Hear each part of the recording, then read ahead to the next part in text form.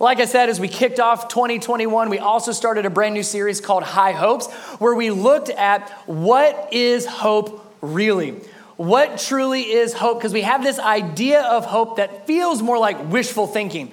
I hope this works out. I hope I'm hoping for. We said we often use hope in that way, but the biblical definition of hope is a confident expectation, focusing on Jesus and the promise of eternal life that he gives us.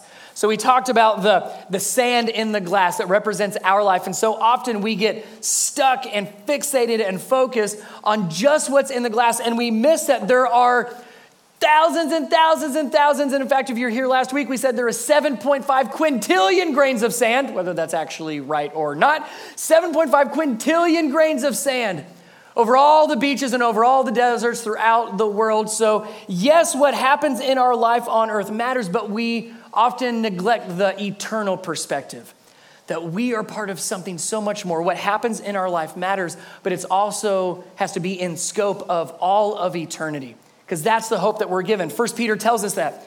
1 Peter chapter 1, starting in verse 3, we're told, "Praise be to the God and Father of our Lord Jesus Christ. In his great mercy, he has given us," that hope is given, not earned or deserved, "he has given us new birth into here it is, living hope, through the resurrection of Jesus Christ from the dead, and into an inheritance that can never perish, spoil, or fade. This inheritance is kept in heaven for you." That's the hope that we have. So that's the hope, the confident expectation that we have been given. Now that hope is not just for when I die. Oftentimes we think of hope as, well, it's just the promise of heaven, it's the promise of eternal life. Yes, but we get to live that now, starting today. The living hope that we're told about in 1 Peter, you and I get to live with the living hope starting today. The moment you're a believer, the moment you accept Jesus into your life and you are given that hope, you get to experience and live with that living hope. So you are living with living hope every single day of your life. Not just for all of eternity, but starting here on earth, we're living with that living hope. So if last week we were wrestling with the question of what is hope, what do we put our hope in, what are we hoping for, like what is hope? We answered that, and if you missed it, go back and watch it. It'll catch you up a little bit. Good foundation for what hope truly is according to God's word. Today I would want us to ask the question, well, what am I supposed to do with that hope? So if I have hope, if I have the promise of eternal life because of Jesus, if I have that hope in me, so what? It's the so what question. It's the big deal question. Like, what does that mean for me today? If I'm living with the living hope, what should that look like? What should that do? Does it change anything in my life or not? Is it for now or is it just for when I die? And what we see, what we're going to look at, is when we have that living hope, it doesn't just change us for all of eternity. It changes us for all of eternity, but that starts here and now. In fact, Paul writes to the early church in Colossians and in the book of Colossians, and he writes, and a lot of Paul's letters kind of start out the same way. He usually thanks God for something. He usually commends them on something. He points something out about this specific local church. And when he's writing to the Colossians, he says this. He says, "We always pray for you and we give thanks to God, the Father of our Lord Jesus Christ." Now check this out. "For we have heard of your faith in Christ Jesus and your love for all God's people, which comes from your confident hope of which God has reserved for you in heaven. You've had this expectation ever since you first heard the truth of the good news." Did you catch it? Notice what Paul's commending them on. He's like, I've heard something about you. Not I witnessed it, not that I witnessed it firsthand, but I heard something about you. He says, I've heard about your faith in Jesus and your love for other people. Now this part is absolutely fascinating. He says, which comes from your confident hope. So within that sentence and a half, we get a couple things that we're going to do a deep dive into this morning to help us answer the question, well, what do we do with hope now that we have it? First of all, we recognize what comes from our hope. Here, when Paul writes to Colossians, he says, your faith in Jesus and your love for other people literally come from your confident hope. Another translation says, springs from your hope. So the faith that we have and the love that we have for others comes from hope. Because we have hope, then we have faith. And because we have hope, then we are able to love others. Now, it's not just the faith and the love that come from hope. Paul says, I heard about it. See, Paul was not right there with them, so news had to travel. And so people had to tell people that had to tell people that had to tell people that finally told Paul, guess what is happening? And in order for word to travel like that, it has to be obvious. It has to be evident. So for Paul to say, I've heard of your faith and I've heard of your love that's come from your hope, he's like, you are very obvious with your faith and you're very obvious with your love. And we know that it's because of Jesus. Now, don't mishear me as we talk through what this outward and obvious love looks like, because it's not a love that points back to ourselves. Paul points it out. He says, no, I know your faith that's in Jesus, and I know the love that you have for others. It's obvious, but it points people back to the hope that you have. So your hope, the hope that we have, it has to be obvious. The hope in you should be more than just obvious to you. It should be obvious to every single person around you. So often we have a hope that's in us, and we're like, yeah, I have the hope. I've received that gift of eternal life. Jesus is my Lord. He's my Savior. He's my King. He's my everything. But nobody else knows about it. Because there's nothing on the outside that shows that. And again, we're not trying to show off and build up a name or even a church name. It all points back to the hope that's in us. So we receive this hope of eternal life that's only found in Jesus. And out of that hope, our faith in Jesus grows. And out of that hope, we love others, and it's obvious. And when people see that kind of love and that kind of faith, they don't see us, they see the hope that we have in Jesus. Now, for something to be obvious, it has kind of two components. Actions, what you see, and words, what you hear. Our actions and our words are constantly on display. Now more than ever, our words and our actions are constantly on display for the entire world to see. So if something is to be obvious, if something is to be evident, specifically the love that we have for others because of our hope in Jesus, but if that love is to be obvious, we need to see that love shown through actions and also through words. That makes sense, right? Let me help you understand just maybe a little bit more. So there's things in my life that are very obvious. There's things in my life that are not so obvious. Just because they're not obvious doesn't mean it's not true. It just means it's not shown in actions. People don't see it very often. And it's not something that you hear talked about. You don't see it through words. So for example, it's not very obvious that I am a UK basketball fan. Kentucky Wildcats basketball fan. Go Big Blue, go Blue Nation. Like nobody knows that about me. Even though it's very true, it's just not obvious. I grew up constantly cheering for UK basketball. I had the UK jerseys whenever we played basketball, pretended to be whoever the player was that season. We were a household of Wildcat fans. But you don't know that. You've never seen me wear a UK shirt or jersey. You've never heard me talk about UK basketball, probably outside of just this right here. It just isn't on my social media. You would not have known that because it's not obvious. It's not evident in my actions. It's not evident in my words. Here's another one. It's true. It's just not very obvious. I work out 5 times a week. And I know it's not very obvious. I get it. I mean, it's just God has given all of us different body types. I am not a body type where people look at and say, woo, it's obvious he works out all the time. Nobody says that about me. And that's okay. I'm all right with that. It doesn't mean it's not true. I do work out, and it doesn't come up in conversations. I'm not one to post selfies at me at the gym. You're never gonna see that. I promise you that. I work out in secret, so none of y'all know about it. So it's not obvious because you don't see it plastered everywhere. You don't hear it talked about. You don't see it in actions. You don't see it in words. It's still true. It's just not obvious. Now, things that are obvious, that are also true, going back to who we're fans of, our family, we are Clemson football fans. So it's obvious. If you follow me or my wife on social media, you will see us in orange hoodies, cheering for Clemson whenever they play. You see our kids decked out. It's a family thing. So it's obvious, right? We talk about it. It's evident. You see it. I think it's obvious that I love my family very, very much. I mean, you probably can't sit through 1 or 2 sermons without me talking about my family at some point. Right? If you follow me on social media, you will notice that only two things are ever posted about like on my social media platforms. It's either family related or spiritual related. So church or God. That's the only thing you're ever going to see really on my social media, maybe a few exceptions. So I think it's obvious that I love my family. I think it's obvious that I love my church, the church that we're part of. I think it's obvious that I have a heart for Jesus because those are things that I talk about. Those are things that I pray are evident and obvious and seen through actions. So if we have the hope of Jesus in us, is the love that we have for others obvious? That's the question for us to wrestle with. And we're going to get like super in the weeds with it. Again, I said it's for something to be obvious. We have to look at our actions and we have to look at our words. Because if those two don't match, nothing matches.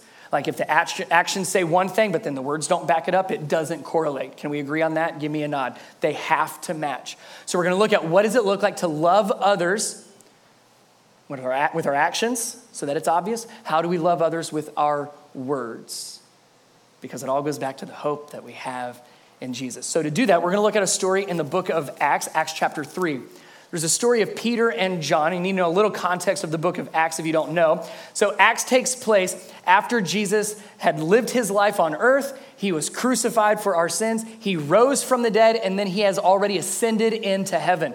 So that means his disciples are now left to basically lead the church, to lead the first early church, and to spread the news about Jesus and the hope that we're talking about, to tell other people about that living hope of eternal life and that begins now, that we get to live with that living hope every single day. So Acts chapter 3, this is when that is starting.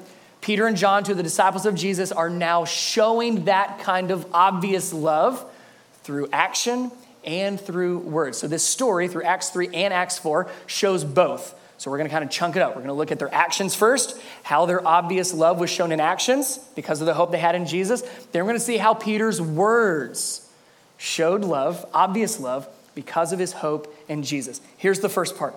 Acts chapter 3, starting in verse 1. Here's the story. One day, Peter and John were going up to the temple at the time of prayer at 3 p.m. Now, a man who was lame from birth was being carried to the temple gate called Beautiful, where he was put every day to beg from those going into the temple courts. When he saw Peter and John about to enter, he asked them for money. Peter looked straight at him, as did John. Then Peter said, "Look at us." So the man gave them his attention, expecting to get something from them. Then Peter said, "Silver or gold I do not have," which at that point is when this man's disappointment probably to set in. Well, that's what I was asking for. That's what I was hoping for. "Silver and gold I do not have, but what I do have I give you. In the name of Jesus Christ of Nazareth, walk." Taking him by the right hand, he helped him up, and instantly this man's feet and ankles became strong. He jumped to his feet and began to walk. Then he went with them into the temple courts, walking and jumping, and this is important, say it with me, praising who? Who is he praising? God, not Peter and not John. That's so important. Again, the obvious love that we're showing to others through our actions and words is not to bring glory and praise to ourselves, but always to point to the hope that we have in us, which is in Jesus. So because of this love, through the actions of Peter and John, this man was praising God. Incredible story of showing love through actions. Before you leave the house, do you do like the pant pat down? You know what I'm talking about? It's the mental checklist to make sure you have everything. You do like phone, wallet, keys, kids, usually in that order. It's like, I got to get the important stuff. Oh yeah, I've got kids that have to go with me. So it's phone, it's keys, it's wallets, kids, it's whatever I need to do. You kind of do this mental checklist. Then when we get into the minivan, we do the physical checklist. I look around, make sure I actually have everybody in there with me. And then I always ask a question, is everybody buckled? Like we just do those things naturally. Those are not written down anywhere for me. Brian, before you go out of the house, make sure you check to make sure you have this, this, and that. Before you drive anywhere, make sure you ask your kids these questions. Like that's not written anywhere. It's just a mental checklist that we just naturally do, and we do it all the time. Before we go anywhere, we kind of go through this little checklist. I want us to have a similar checklist in regards to the love that we have for other people. with our actions and also our words. So you might have to write these down at first because they're not ingrained like your wallet and keys and kids and everything. But I'm hoping it becomes so ingrained that over time, before I walk out the door, let me just go through my checklist so that I can love others in a way that is obvious, that points to Jesus. Before I do anything, every time I interact with somebody, kind of go through this mental checklist of, am I loving others in a way that points people to the hope I have in Jesus? So to help you with that, here's the 3 questions that are going to act as almost that mental checklist. If you need to take a picture of them on the screen, write them down, do something. So over time, these become ingrained so that our obvious love and how we treat other people begins to point to the hope we have in Jesus. Here they are. First, do I see needs around me? Let me go through them. Let you write them down, take a picture, and then we'll talk about them. Do I see needs around me? What do I have? What do I have? And what do I have to lose? That's a pretty common phrase, right? What do I have to lose? Do I see needs around me? What do I have? And what do I have to lose? Let me help you understand. We're just going to talk real quick. They're pretty self-explanatory, but let me dive in just a little bit further on each of them. Do I see the needs around me? I think it's interesting that before Peter and John gave this beggar anything, this lame man anything, they first said, look at us. And I think what has happened, because this man had been begging at the temple courts every day, if you caught that word. He was there every single day. And he probably just held his hand out or something like this and just didn't even bother looking at people anymore and just like, any help, please? Any money, please? Anything? Please help. I mean, just after getting denied so many times, you don't even notice people coming in. I would imagine his eyes are down and his hand is just up, just asking for help. And so many people walked by this man without ever really doing too much. I'm sure some people did some things, but even Peter and John, they were about to walk by when this man said, do you have anything? And they stopped. And they went to look at this man, and he wasn't even looking at him and said, look at us, look at me. Pay attention to me. He noticed, Peter and John noticed this man. So often we are so quick to move through life, you know this, where we just blow through things. And we're not so keen and we're not so aware of the needs around us. I would say we're pretty aware of like the big picture needs, like the major problems that our world is facing. Like we know those needs, but do you know the needs of your family right now? What does your spouse need from you right now? What do your kids need from you right now? What do your parents need from you right now?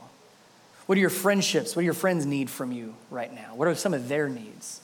What about your next door neighbor? Not even neighborhood and community. Like, what's your next door neighbor? What are some of their needs?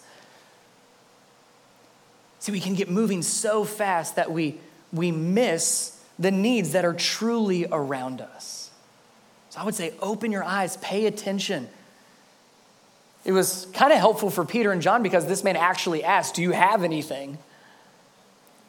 Sometimes we're waiting for somebody to ask. Sometimes we have to do the asking. If you don't know, when I ask the question, do you know the needs around you? And if you're like, I don't really know, ask, find out, lean in. You've got close relationships, ask. It doesn't mean you can do everything about it. It doesn't mean you're going to be the only solution to all the needs, but ask and at least find out what the needs are. Then you can start thinking of your community. Start thinking of your church. Start thinking of the needs around you. Let me give you one. This is probably a need that you had no idea existed. So I'm just going to tell you so you have one, right? It's a specific need in our church. So obviously with COVID and the way the realities are right now with quarantine, and you know how that goes. It's your kid gets exposed or direct exposure, so now you and your family are quarantined. And like all that's just a reality we're facing now. So in our kids ministry, we have ratios that we refuse to fudge because that's for the safety of the kids. So we have ratios for the size of the room. So based on the square footage of the room, we allow so many kids in that room that we think is safe. Then we also have a student or kid to adult ratio that we will never fudge. We always want to make sure that we have the right number of volunteer adult leaders with a specific number of kids and students.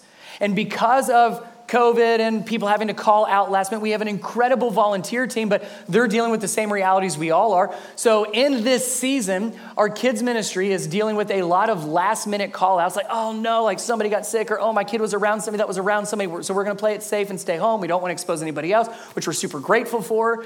But that means we have to then more so reduce the number of kids that are able to be in that classroom and shut down different classrooms just because of the number of volunteers that have to call out at times, right? So that's the need around us. So here's the solution that I'll just throw it out there. And if this hits you in the heart, then great. If not, that's totally okay. There's plenty of other needs in the world that God can use you for.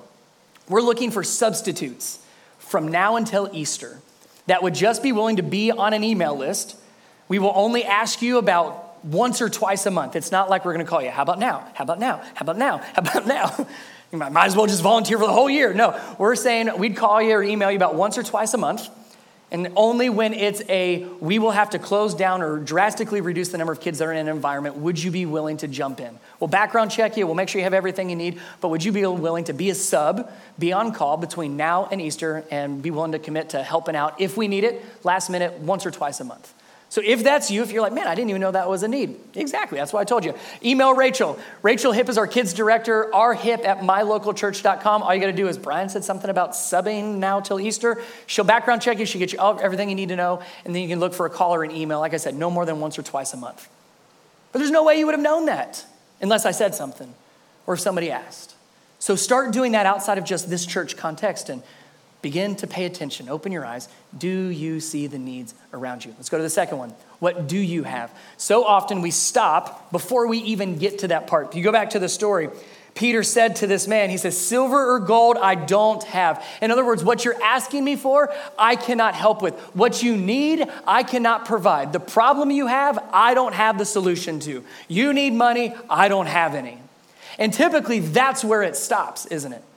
Oh, I wish I could. I wish I had. If I had more, then I would. Like we say those things, we stop with what we don't have. But Peter goes further. Silver or gold I don't have, but I do have something. I've got something that you're not even asking for.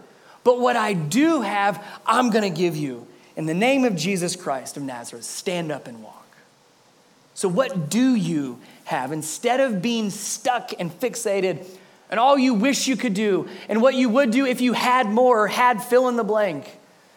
Focus on what you do have. So what do you have? Maybe you have time.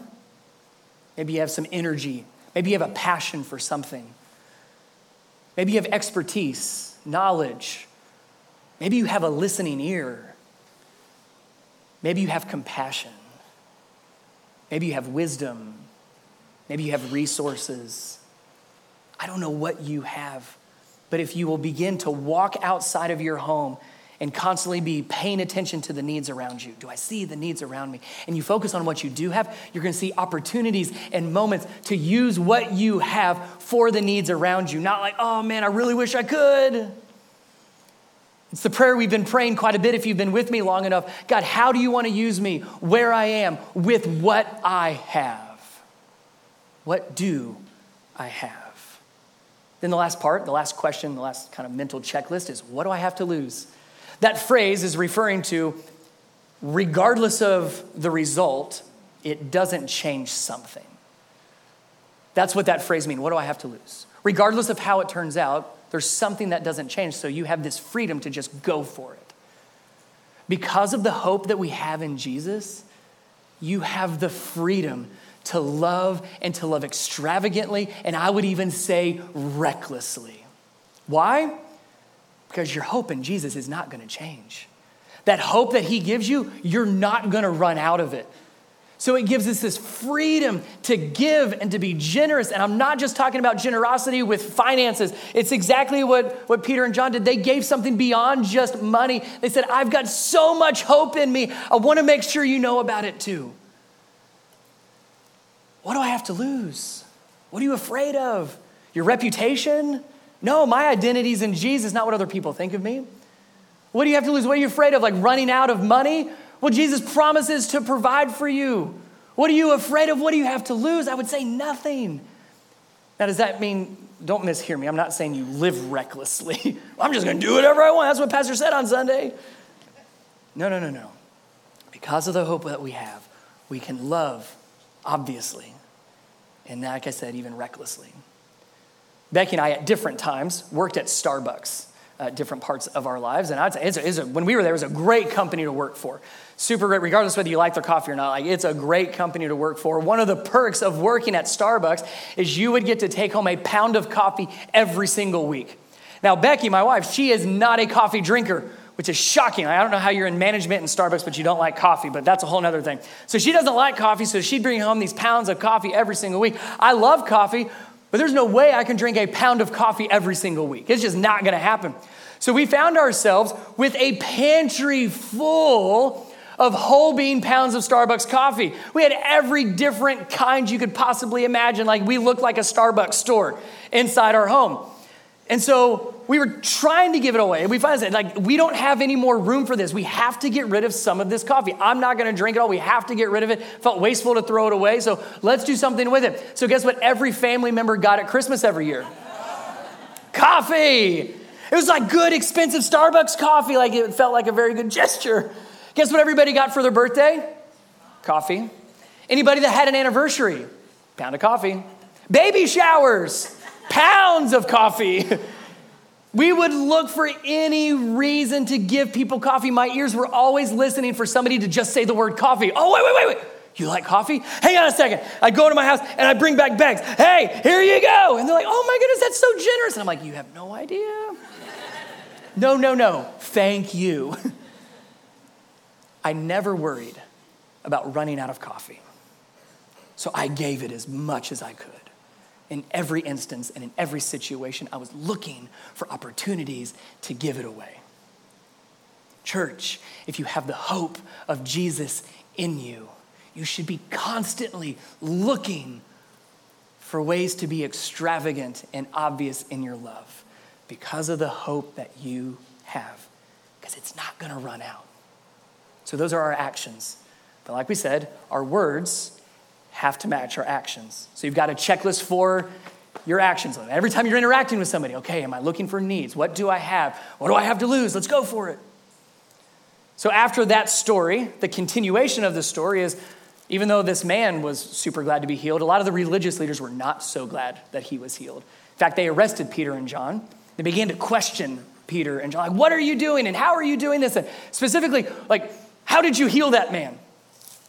So now you're going to pay attention. I want us to pay attention to the words that Peter says that points to the hope that he had.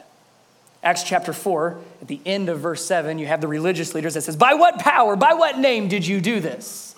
Listen for the words that he spoke. We've seen his actions. Now let's listen for his words. Verse 8, then Peter, filled with the Holy Spirit, said to them, these are words we're focusing on, said to them, rulers and elders of the people, if we are being called to account today for an act of kindness shown to a man who is lame and are being asked how he was healed. In other words, we're talking about the same thing, right? Like, you're mad because we healed somebody. Let's just make sure we're clear. If that's what we're being asked about, verse 10, then know this, or another translation, it says, so let me be clear. So know this, you and all the people of Israel, it is by the name of Jesus Christ of Nazareth, whom you crucified, but whom God raised from the dead, that this man stands before you healed. Jesus is the stone you builders rejected, which has become the cornerstone.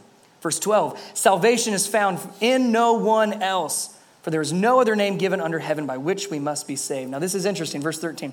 When they, the religious leaders, when they saw the courage of Peter and John and realized that they were unschooled, ordinary men, they were astonished, and they took note that these men had been with Jesus. In other words, it was obvious that they had hope in Jesus. Just by what he said, it was obvious that they knew Jesus. Verse 20, after a little bit more dialogue, Peter says this to kind of wrap it up. He says, as for us, we cannot help speaking about what we have seen and heard. In other words, it doesn't matter what you tell us to do or not to do. We can't help but tell you about the hope that we have in Jesus. So just like I gave you like the mental checklist for our actions, love that is obvious through our actions, I want to give you a mental checklist for words that show love in an obvious way. Now, let's just be super, super clear here. When I say words, I am talking about the spoken word and the written word. Can we do this? Can you nod like you understand what I'm saying without saying it? I don't want to be too condemning on a Sunday morning. I don't know if you understand. I'm talking about Facebook and Instagram and Twitter and okay. Some of you are like, ooh, you went there. All right, here's your mental checklist. You ready? First, is it godly? Second, is it clear? Third, is it consistent? So write them down because you're not going to have them all at first. Take a picture if you need to. We'll post them later. Is it godly? Is it clear?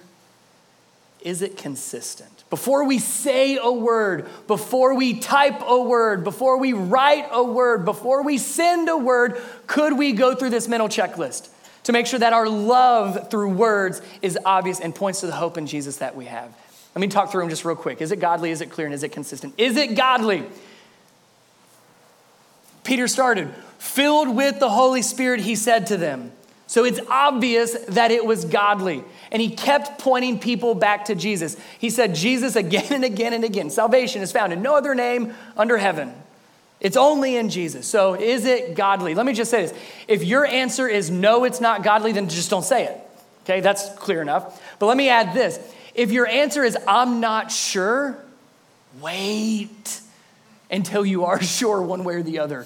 Wait, just hit pause long enough to figure out if what you're about to say or write is godly. Do you remember when you used to like fly on planes and every now and then you would be on a plane and they'd come over, hey, we're sorry for the delay. We've had a mechanical issue and we're not going to clear this plane for flight until we figure out the issue. You're probably internally like, oh, you got to be kidding me. But you're going to wait until that plane is fixed. You're not going to say, no big deal. Let's get this puppy in the air. Let's see how she does. We'll deal with it afterwards. No, you want to be 100% confident that whatever that problem was is fixed and that the pilots are confident that it's fixed before you take off. Same thing with our words. Is it godly? Well, I'm not really sure. Then wait. Wait until you know for sure before you take off. Let's talk about the second one. Is it clear? We mentioned that. Peter said literally those words. Make sure this is clear. I want to make sure we're clear on this. And what was he clear about? It was pointing back to Jesus. It wasn't pointing back to himself. It would have been very easy for Peter to say, well, let me tell you, I'm kind of a big deal in like church circles. I'm a disciple of Jesus. I was actually, the other disciples don't know this, but there's like a top 3. I'm one of those top 3. I was with Jesus when he did all these miracles. So I kind of I saw how it went. I know how it goes. I'm kind of a big deal. No, he said, let me be clear.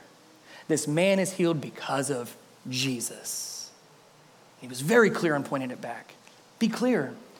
The hope that you have is in Jesus. Why do you love? Why do you say the things you say? Why do you choose not to say other things? I mean, it could just because you're a nice person, or it could be because you have the hope of Jesus in you. Be clear. Lastly, be consistent. Let there be consistency. Verse 20, where Peter said, as for us, it doesn't really matter what happens. We are going to continue to tell people about Jesus. We can't help it. Do you know what prevents us from being consistent in our words? You ready? 2 things. Other people and our emotions. You say one thing, well, because they. Then in another environment, you say something else, well, because I felt. We lose consistency when our emotions take over. What Peter is saying is it doesn't matter what happens. We will always be clear and consistent in who our hope is in. And it's always in Jesus. In fact, later on, when Peter's talking again to the early church, he says this, 1 Peter chapter 3. He says, always, or in your hearts, revere Christ as Lord. So it starts here, the hope that we have inside. Always be prepared to give an answer to everyone who asks you to give the reason for the hope that you have. But do this with gentleness and respect. Don't miss the last part. So do you have an answer? Right? We're talking about this progression of I have this hope in me, and because of that hope, I have this obvious love towards others through everything that I do and everything that I say. And it always points back to the hope that I have in Jesus. But if somebody were to say, why? Why do you do that? Why do you not do that? Why do you live this way? Why do you say that? Do you have a good reason? Do you have a good answer? I get asked that quite a bit. Like, why do you work at a church? And why do you say this? And why don't you speak on these things? And why don't you tell us your opinion on those? Like, people want to know why about me certain times. Let me give you my why. Maybe this helps you. My why comes out of 2 Corinthians chapter 5, straight out of Scripture. Verse 14. For Christ's love, his love, compels us because we are convinced that that one died for all, and therefore all died. So he took my place. Verse 15.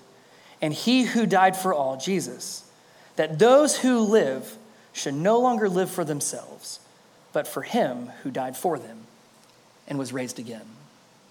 I personalize that. So why do I do what I do? Why do I say what I say? Because Christ's love compels me. The love that he has shown me, the hope that I have in me, it compels me. It moves me. It inspires me. It motivates me. It compels me because I am convinced. That's the biblical definition of hope, is an expectation, a confident expectation in the hope that I have in Jesus. The gift of eternal life, not that I've earned it or deserve it, but because he gave it willingly with his life. So I'm convinced, I have this hope, that what Jesus did, he covered all my sins and he took care of it all. So why do I do what I do now? Is this last part. So now those that live should no longer live for themselves, but for him.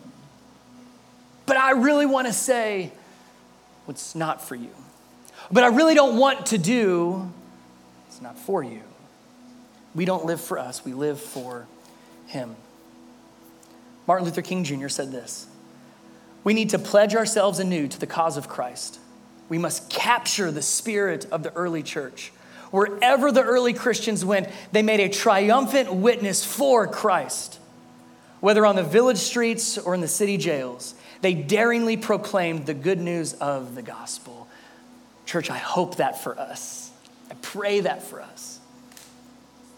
That our love for others would be obvious through our actions and our words because of the hope that we have. The hope that we have in Jesus, and it's only found in him.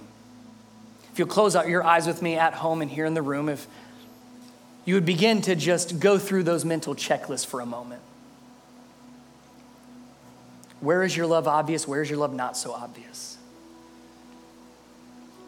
And may what's in our heart, the hope that we have, and we ask God to use that to pour out love to other people. Jesus, thank you so much for the love that you've given us. I pray that because of the hope that we have, that our love will be evident and obvious to every single person we encounter through our actions and through our words, that no one will miss the hope that we have, not to make our name great, not to make the name of a church great, but to make your name great and known. That we always point back to you because it's because of the hope that we already have. In Jesus' name, amen.